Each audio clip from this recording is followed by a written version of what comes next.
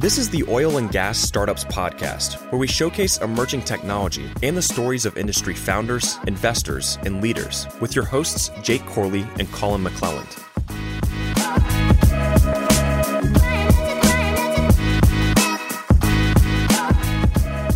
What's going on, Wildcatters? Welcome back to another episode of the Oil and Gas Startups Podcast. You just got me today. Colin's busy working on some super important stuff that we'll tell you guys about here soon. But I'm joined with my new buddy, Celestine Vetical. We were just talking that we just had lunch, so he was telling me that he grew up in India and stuff. And I was like, wait, Celestine Vetical is not a very Indian name. I've never really heard that before. And so you were telling me, tell the story real quick. Yeah. So one of the disciples of Jesus Christ, St. Thomas, he in his travel landed in India, and he interacted with some of the local people and converted them to Christianity. And eventually he was actually killed by one of the local the priests. Mm-hmm. Really? Yeah. Like the Hindu priest? Hindu, yeah. And his remains are in southern India. Wow. Yeah. That would be actually like really, really cool to see. Yeah, because I was looking at your name and I'm like, man, yeah, this is different. But you are the founder and CEO, correct, of NRG. Yeah. Right? Yep. How do you spell that for the people who are... INERG. So there is no Y in it, but the G is capitalized to stress the inner G. Yeah. Okay. So we just had lunch together, which is usually like what I try to avoid before podcasts because I don't want to ask you any questions about yourself. So we can keep all this. So I told you everything about me over lunch. So now you know everything there. Now I see why you didn't ask me any question. Yeah. I was trying not to. I was trying to refrain. So really quickly, what do you guys do at NRG? So we are building a digital platform and a couple of SaaS tools. So the platform is consider that as a platform as a service, and then we have two software as a service tools put on top of that. Okay. So we are building this to be a key partner in our industry to help out the companies who are going through the digital transformation, help them accelerate that path, and be successful in this energy transition. Okay. So is this something that's built for, say, like an OFS company, say like a Schlumberger or a Halliburton, or is it more of like the end user is, some young entrepreneurs who are wanting to build something and now they can use your platform to kind of build on top of, kind of as a springboard? Oh, right. Is it both? Yeah. So the interesting thing is, we are in this special situation where, this platform that we are building is good for the super majors or the big large independents, or at the same time it can be good for the entrepreneurial more or family owned or smaller businesses as well. And I will tell you why, because see the larger companies spent a ton of money over the last several years building out the platform type approach, and the smaller companies, they never invested into this. Mm-hmm. But the larger companies, they are facing a challenge where main thing is the talent. So because in order to maintain all of this and keep it up, it is not an easy task. So they have to have a good talent pool to manage all of this. And then over the years, the last 20 years, they built up all of this, and there is a lot of baggage also that they are carrying. So it reached a point where they have to refresh and take advantage of some of the new technology changes that happened, and take advantage of the new cloud platforms. And so that was the main trigger where companies realized they need to collaborate more, they need to share, whereas they can still do their own unique DNA stuff on top of this, but the platform and the data management needs to be done with more collaborative approach.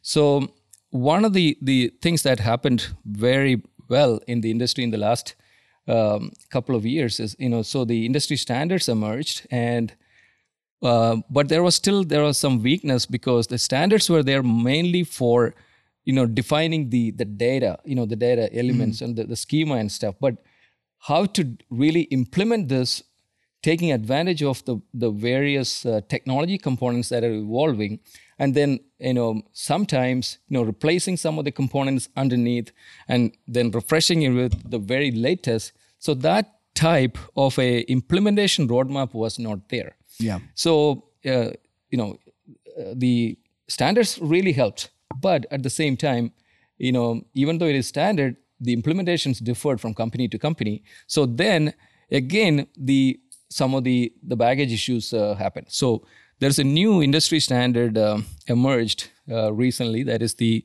OSDU data platform. Yep. We were talking about that with Schlumberger in the last couple episodes, I think. Oh, really? Okay. Yeah. Let me tell you, this is really a step change in our industry. And the reason is companies are sharing. Yeah. And this is an open source platform.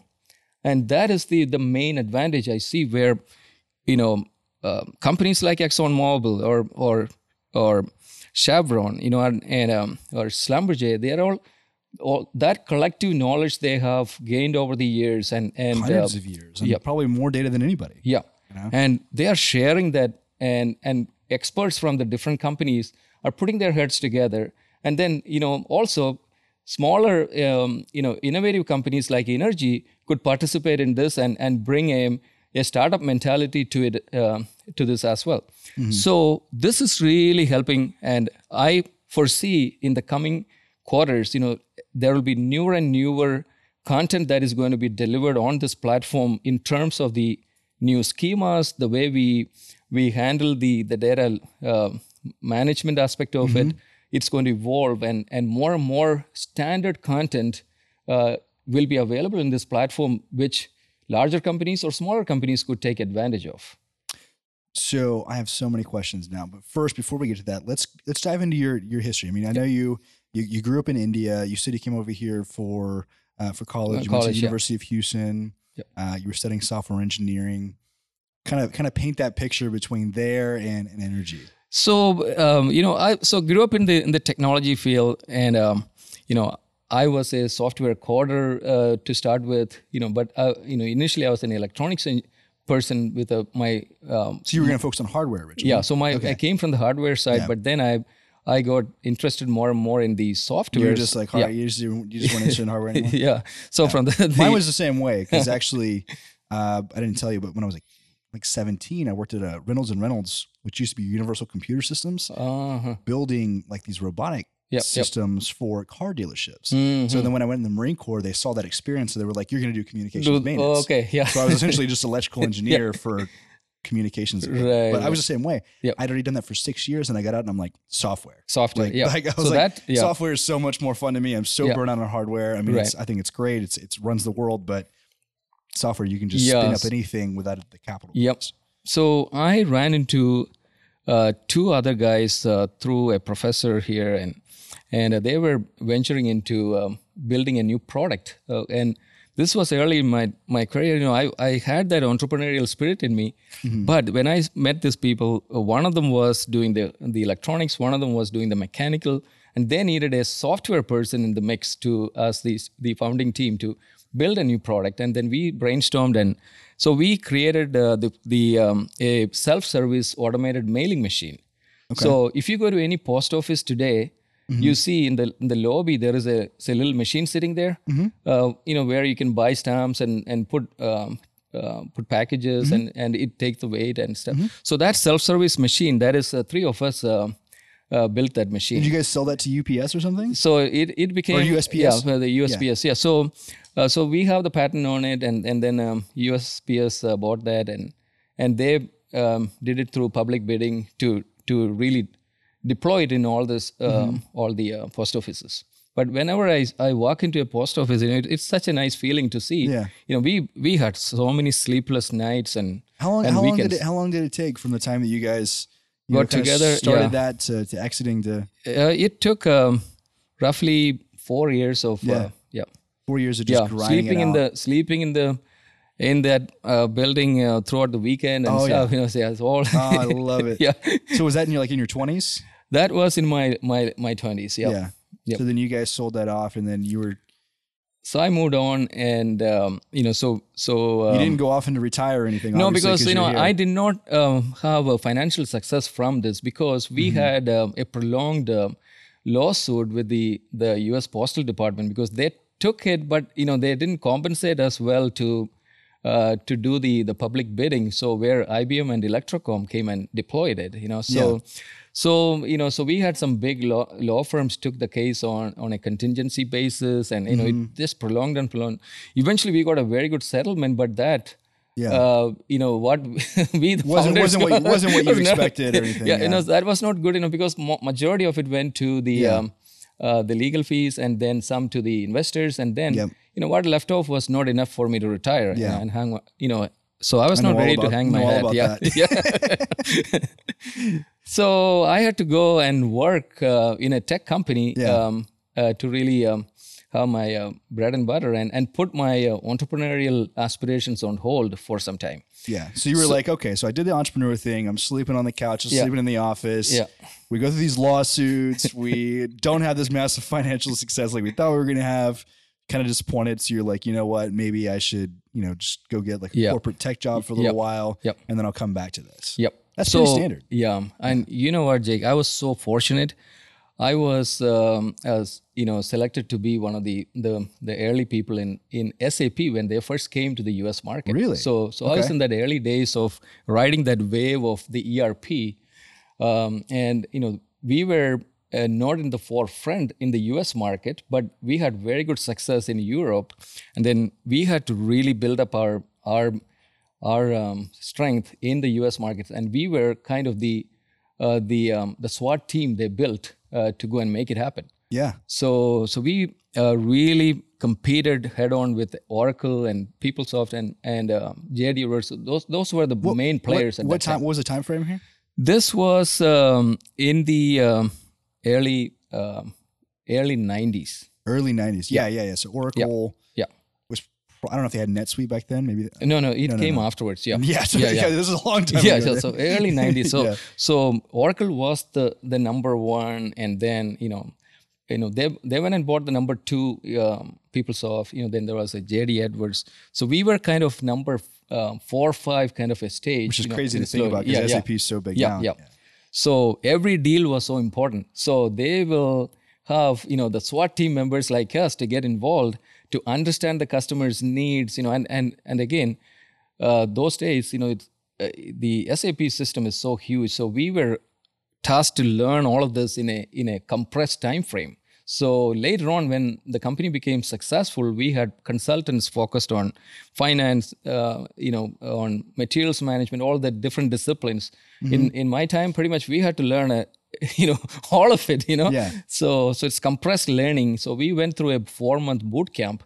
The initial team they hired. So it was the very best thing happened in my life. Because really? Why because it gave me the discipline to have a good understanding on enterprise software. Yeah. And the German engineering is so solid that I could experience it. They think through so many different things to generalize things and to cover the various blind spots that we may avoid. We may miss. If we are just looking at a couple of different customers from. Or some other industries may come in. So we had to look at different angles when we decide on capabilities to add on to the product and stuff like that. So it was very, very good learning experience for me. Wow. Yeah. So you're analyzing kind of, like you said, the various industries. I imagine would be like medical, would be utilities, probably energy, probably retail, things like that, right? Right. And so having to understand that, and at this time for this role.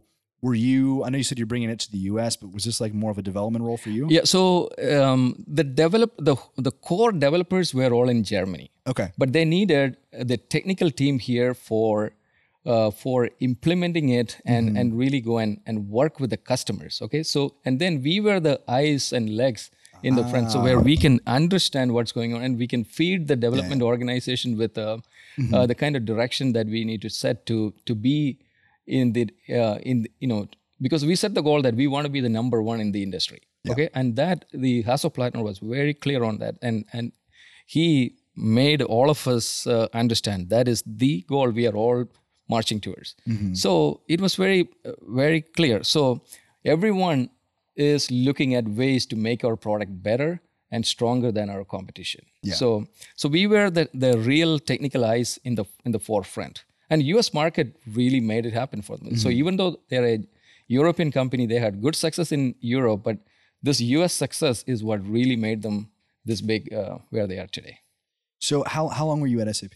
I was there for 8 years. I did various things. I had various hats in that organization, and I'm always thankful to that company for the solid foundation it gave me. And I'm sure as history has played out, I mean, you guys gained a rapid amount of market share, I would imagine. Yep. Probably at least during the time that you were there. Yep. And I resisted the, a lot of temptations to leave and go to a lot of other startups and stuff at that time. So kind of, I wanted to pay my dues. I wanted to really get a good foundation. So then later on, I left and went to Microsoft because Microsoft was building a industry go-to-market approach because they were a consumer products company before. They had all these Windows and Office products, but they were slowly getting into the enterprise space. So whereas SAP, like Dynamics, Dynamics came, and then they had products, server products. They started introducing, like SQL Server and SharePoint, things like that. So slowly they are coming into the enterprise space. So, but SAP was the leader in the enterprise software. So they wanted to get that experience from a couple of people. So I was one of the people who were hired into Redmond in the initial team to build out the industry go-to-market approach.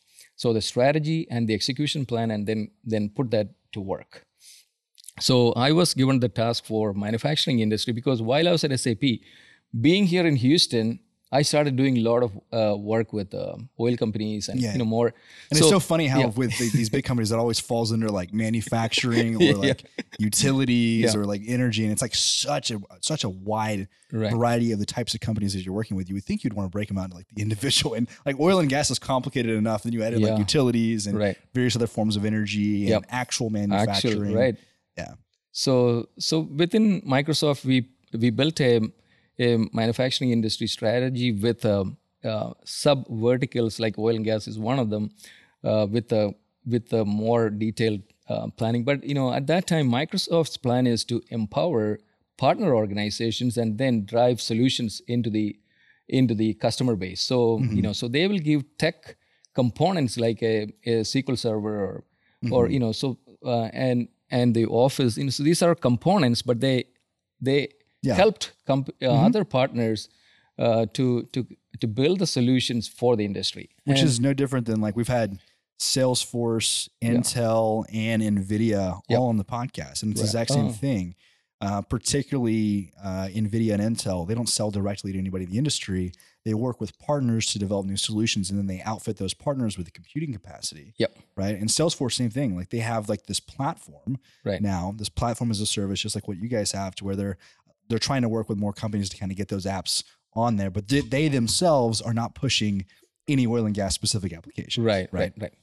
So that gave me a very good understanding on how to go to market globally, without really directly driving, but through the power of partnerships. So that was very impactful because partnerships could drive.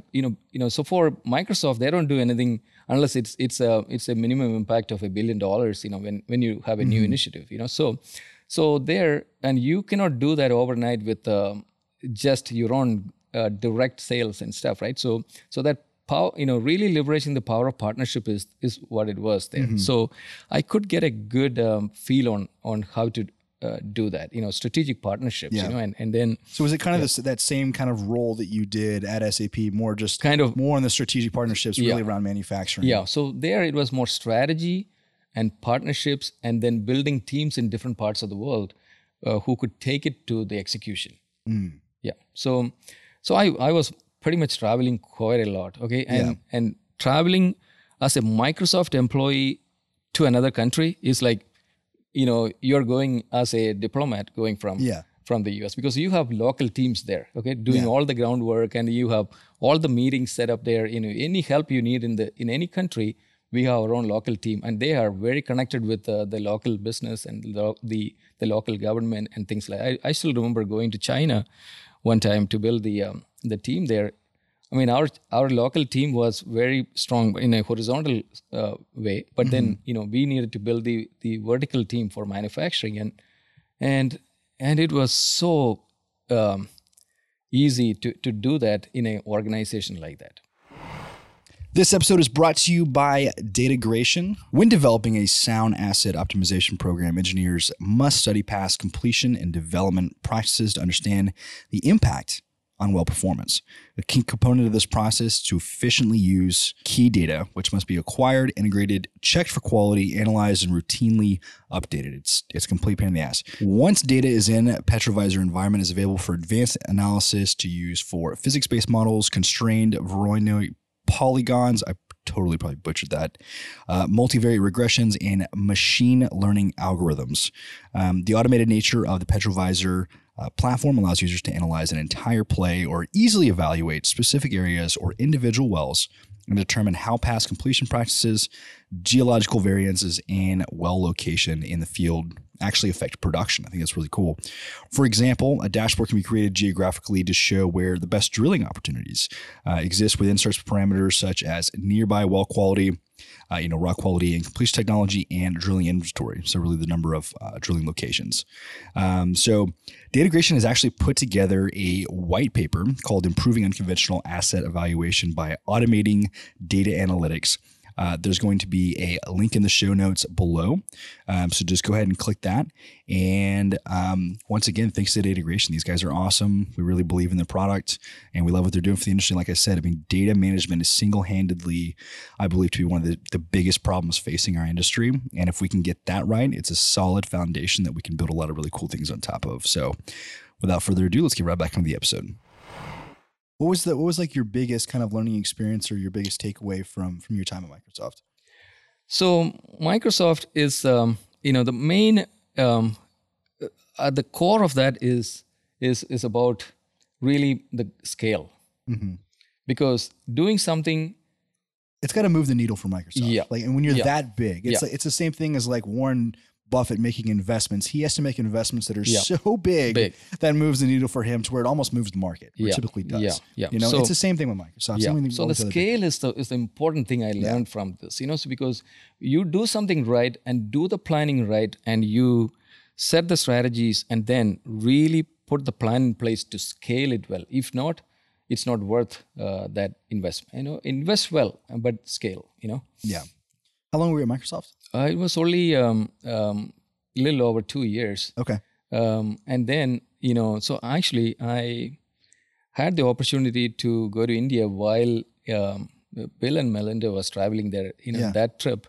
So we were a few of us in the Microsoft team there, and there were so many meetings in this 5-day trip. And so I ran into a person here from a company called Cognizant.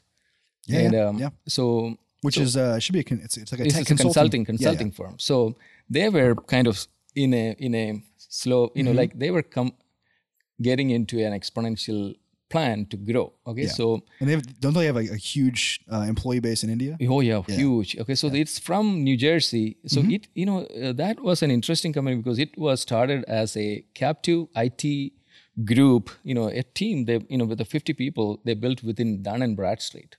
Really? Yeah. So they were just doing internal data management and IT work for that company. But the initial team, they proved it that, they did it well. And they went to the management and said, hey, you know what? We like to offer the same service to other companies as well. And the management gave them the green signal and they started executing and started growing. So it's a good, solid founding team, so they were very good.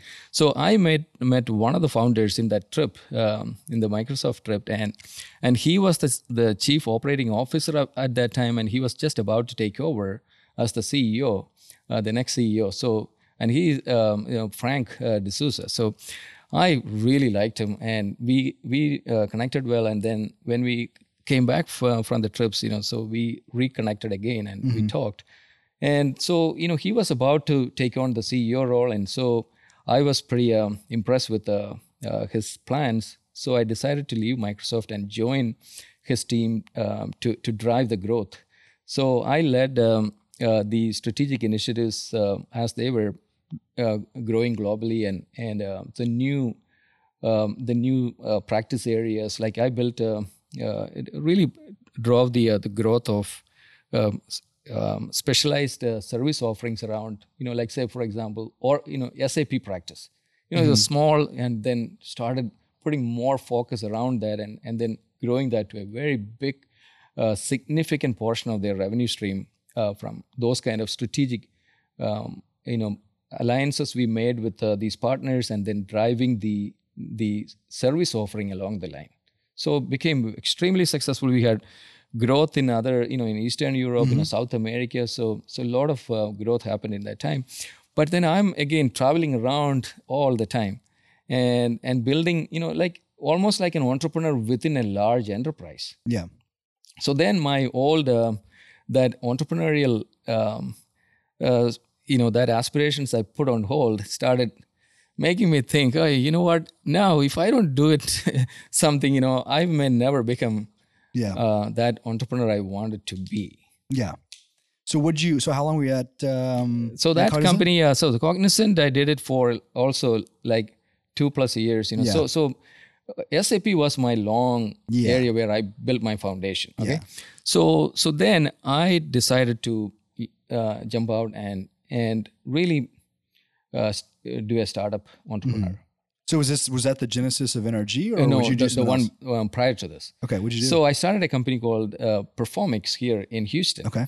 So the Houston, being here, and also my earlier experience with the oil and gas companies from an enterprise software perspective, I had a pretty good idea about the business processes and stuff, and the operational side of it.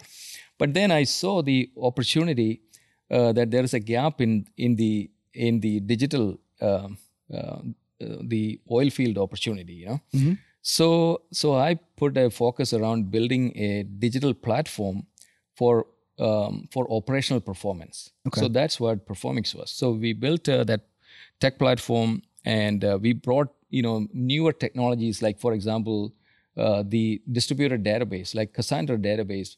First bringing it into the oil field application space, and then so we can bring massive scale for data handling. And then we brought new industry standards like OPC UA to the oil field, the SCADA environment. So we did a few new things with the adoption of the technology in the platform, and then we started building new tools.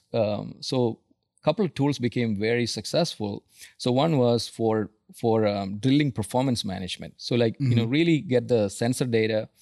And then using that, we do the drilling activity analysis. So before the drilling report comes next morning, we know exactly, the people in the office will get a clear picture on the real-time activities that are going in the rig site. And then in the morning, when the morning report comes, we put this side by side. We have a good real-time versus the static report coming in. Yeah. So that was a good day versus, that was like the next generation day versus depth curve that we brought to with that tool.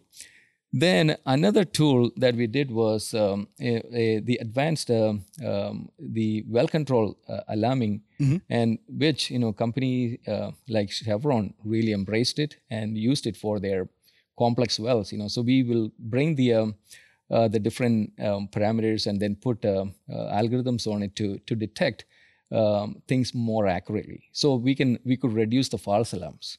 So that tool started becoming successful, and then we got into production side, and then got into the ESP monitoring and control. Okay. Yeah. So that product was such a good success for us. Okay, and so our company got acquired by Baker Hughes. Really? Yeah. Okay. What year was that? This was 2014. 2014. Okay. Yeah. So great time. So I mean, oil hadn't really dropped quite yet. So I mean, you're probably at the top of the market. Yeah. Everybody's acquiring everything. So you guys, how did that? Do you guys market the company, or Baker Hughes come along? Or no, were you guys it was actually customers told them. Really? Yeah. Okay. And then we started partnering, and then And then, customers actually told them, hey, you need to look at these boys. They seem to have something interesting. Okay. And then, we started working together. And then at the same time, we had two other companies also started approaching us with similar conversations. But then Baker was such a good fit, because they are a true, technology focused company, even though, their main bread and butter is service, but they appreciate technology very well. Yep. And their, the artificial lift system, is the best at that time. So we could really get our product really spread around the world. And so now, the product that we built is the most widely deployed ESP, artificial lift optimization system in the world. Really? Yep. It's in different countries, everywhere. Yeah. So hopefully this time it was a good financial exit as opposed to the last time. You can say that. Yeah. Yeah. You know what? I cannot complain at all. Okay. Yeah. So it was. So I really took a break also afterwards. I had certain time. I had to work within the Baker Baker Hughes. It was a good experience. So really taking this and then rolling it out to different parts of the world, and then really working with their field teams and enabling them to drive this and stuff. So it's a good time, and our team grew a lot. So from 78 engineers, we started growing and growing. Added more and more, so more than roughly 400 engineers and all. So it was good to really scale it in that environment, and so. Afterwards, did you take some time off? Maybe hang so out I took with some kids? and traveled. Yeah, and dabbled into some blockchain stuff for a little bit. you know, so I was not thinking exactly what I wanted to do and stuff. So I helped a couple of companies in the blockchain space, and one of them is doing extremely well. Out of London. So called Cash App. So I was the Cash App. Cash App, yeah. Okay. So Cash App is a digital, platform, banking platform using the blockchain. Yeah. So and then I was involved in another digital blockchain startup called Storage here. So I invested in it a little bit, and so I dabbled into a couple of those things, but then. I felt like maybe I should do one more, where I can build and make a difference, So I saw an opportunity in our own industry, in our own backyard, So that's where I decided to do Energy. Okay. So a couple of the good guys who were with me in the previous journey, they also decided to leave Baker Hughes and come over with me in this one path, and that helped a lot. And then brought a few more. Good new innovators, and so in this new journey, it's about not the operational performance that we did last time. So I saw the need for bringing the economics more focus around economics especially in this day and age. I mean, that should be front and center, right? Yeah. So that is where we are putting so we are at the intersection of fintech and energy tech. Okay. So we are bringing the economic engine at the core of our platform. Okay. So we can do, once you do the production forecasting, many companies do it now, but then you do, when you do the cash flow forecasting and then creating these plans on a dynamic basis. So there are three things that we can do with that particular SaaS tool that we built. We can actually help with acquisition opportunities. We can quickly evaluate and stuff. Okay. Yeah. And then and from an operator perspective, they are looking to divest something. There again, you can create a package and then make it all ready. So when the potential acquirers, when they need to look at this, they don't need to take in the traditional way all the data room things, coming and then CDs recreating all of this. Or paper or just in an email or a PDF. Yeah. Like that's how I've seen almost every deal. Yeah. So this is like... So does it kind of create a data room, or does it just make it easier? So it's make it easy because we can build the model. So the company who wants to divest, they can put the model together and then expose it to the potential buyers, and they can put their own assumptions and change it around. And if the initial model is looking very optimistic, they can put a conservative plan on it, different assumptions, not just the price book. They can go and play with the costing and also timing, the scheduling of any new drilling activity, workover activities. Kind of, is it like you generate various different scenarios, high, mid, low case, but also different pricing decks, different costs, different EORs. So imagine the kind of efficiency improvement in that whole acquisition and divestiture process. So that way, we can reuse all of this, rather than, and also when you need to supply the data, you don't need to run around trying to figure out all this. It's all there if it's organized. So it helps both ways, from an acquirer perspective and also a divestiture side also. So, and then the third value that we bring with that tool, the name of the product is Energy Economics. So the third value is about planning. Okay, so when you are operating your assets, if you can plan well and that plan is very dynamic, then it can be very useful in a near real time basis. Rather than the traditional forecast, the reserve model you make, and then once in a while you go and update it, and then maybe by the time of the audit time, you go and scramble through, put all the data together and make another one and update, and then send it to the auditor. Then they make their changes, bring it back again another 2-3 weeks to static reports versus dynamic real time. Right? So that is the third aspect of this, the value that we bring in. So then I talked about 2 SaaS tools that we are doing, right? So the second SaaS tool is about really, again, these are all built on top of an industry standard platform approach that we are following. So we are leveraging a lot of the common learnings and the common contributions people made in that platform. So the second SaaS tool is called Energy Pulse. Okay. So the Pulse product is about really getting the real health check and the pulse of your asset portfolio on a near real time basis. So you have the reserve models and the plans there. So you run your assets with confidence. Okay, so you are running against a plan, and you are constantly calibrating against it and constantly benchmarking against it. So so it's a very dynamic planning based execution based on the plan.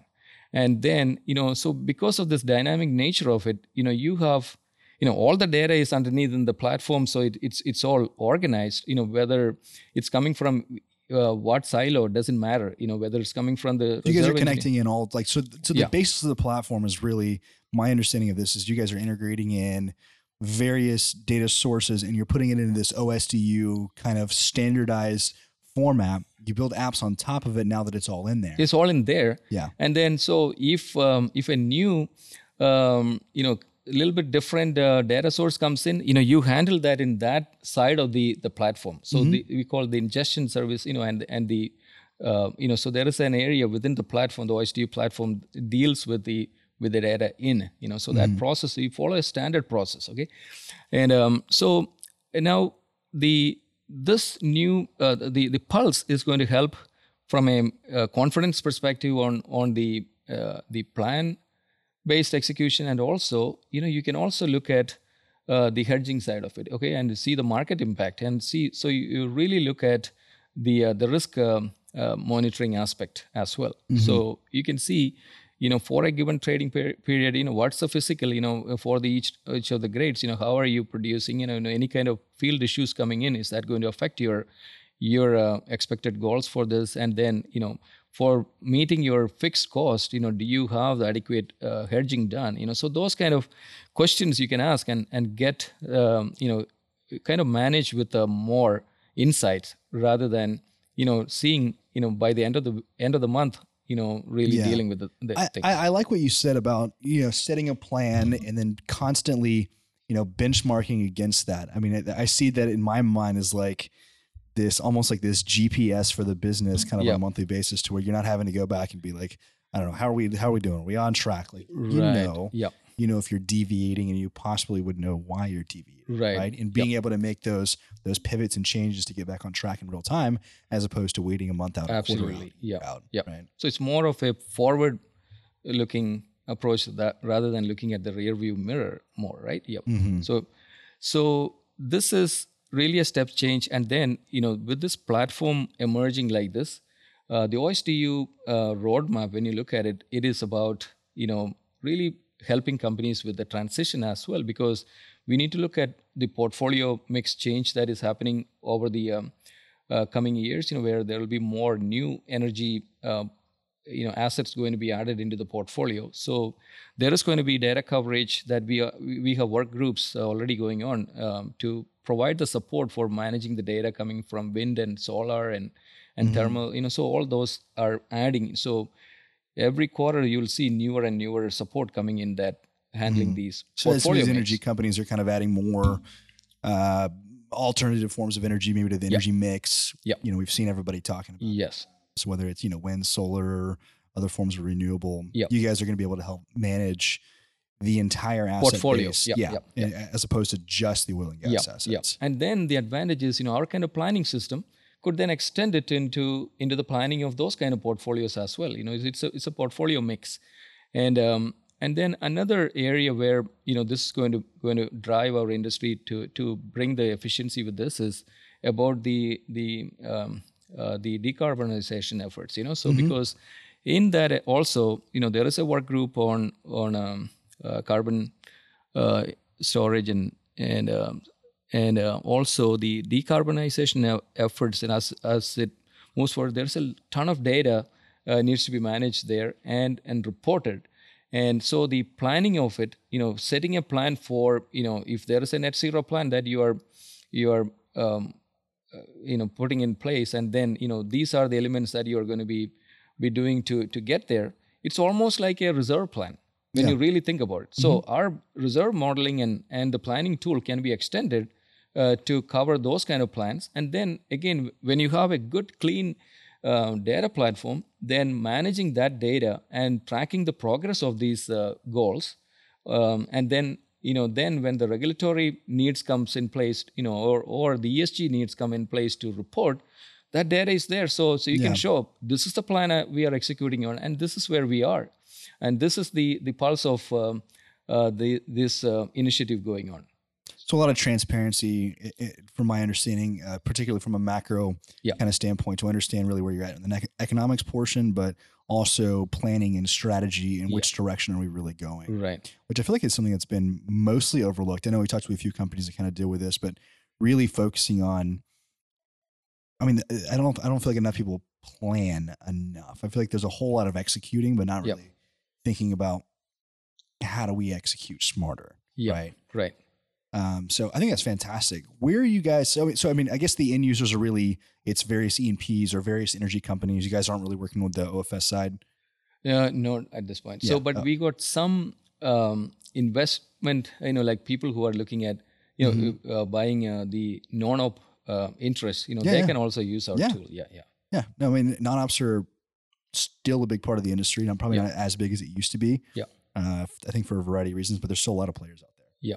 So that's fantastic. Where are you guys at, kind of as a company? How many people do you guys have now? And so we are an engineering team focused company today. So we need to build our business development team. Marketing, we haven't started any of the outbound activities. It's more working with the select set of customers and so you guys are currently looking for kind of like sales, marketing people? Yeah.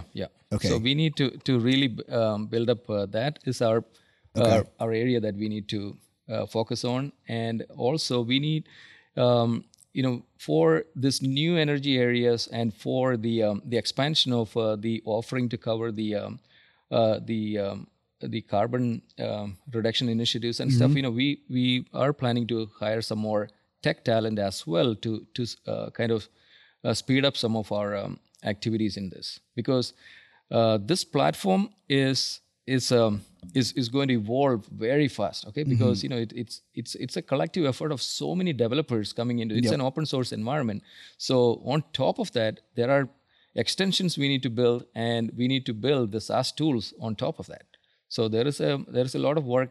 And so pretty much, when you go after a new initiative, it's so easy now where you don't need to spend a lot of time in the core services and the core components, because our platform works with AWS, Azure, and IBM. Okay, so we haven't spent time on the Google yet, but the OSDU has coverage for all the main service providers, and they have dedicated teams working with the standards group. I mean the forum to keep up. So we don't need to worry about maintaining that level of the cloud specific testing and implementation of the core services. So that's a huge saving for us. So that way we can focus on two things. One is the domain content we need to add on it. So that means any kind of schema that is not already covered in the platform, we need to go and add it, and then work with the work groups to slowly bring that into the platform. So that way that responsibility also will be with the collective industry responsibility, rather than just us taking the responsibility. So we can focus more and more on the tools that will empower our users. I love that. I love the fact that you've done the entrepreneur thing now 3 times, and you go to corporate world and kind of earn your stripes, like you said, and then you go out and you sell Performix to Baker Hughes, and you're like, you know what, I'm not done. The mission's not done. And so I think that's fantastic that you're probably didn't have to do this, but you want to do this. You want to make change for the industry. And so I absolutely love it. I enjoyed our conversation today at lunch too. You were asking me, I feel like I was on the podcast. You're asking me a million questions about myself. But no, this has been great. So like, what's the website for anybody who wants to check you guys out? It's inergy.com, inerg.com. Okay. And you guys have a really cool website. So they're looking for sales and marketing help, guys. So if you have the chops, reach out to Celestine. You're on LinkedIn, right? Yep. Okay, you're on LinkedIn. So reach out to them there, or reach out to me. I'll connect you guys. And we are also raising funds now, because we could now take on some help in really scaling this up. And we have very strong partnership we made with AWS and Microsoft and IBM. So I'll tell you, the IBM partnership is going to be very critical as well, because they have the cloud. They have the ability for hybrid cloud very nicely done. So when we go into national oil companies or joint venture situations in different countries, when they need to have a private cloud, so our whole platform and the components can be put on that. That's awesome. Yeah. That's awesome. So yeah, we actually had IBM on the podcast. Like they were like number 5, I think, a long time ago. Yeah. But no, this has been fantastic. Really, really enjoy getting to know you and know more about Inergy. So if you guys are interested, reach out, go to the website, share this with your friends, and we'll catch you guys on the next episode. Thank you. I really appreciate it. And you have a very, very interesting background. And I really enjoyed our discussion during lunch. Yeah, absolutely, man. Yeah, I've got a lot of stories. Don't have a lot to show for it, but hey, we got some stories. But no, it's been a fun ride. So thanks again. Yeah, good luck.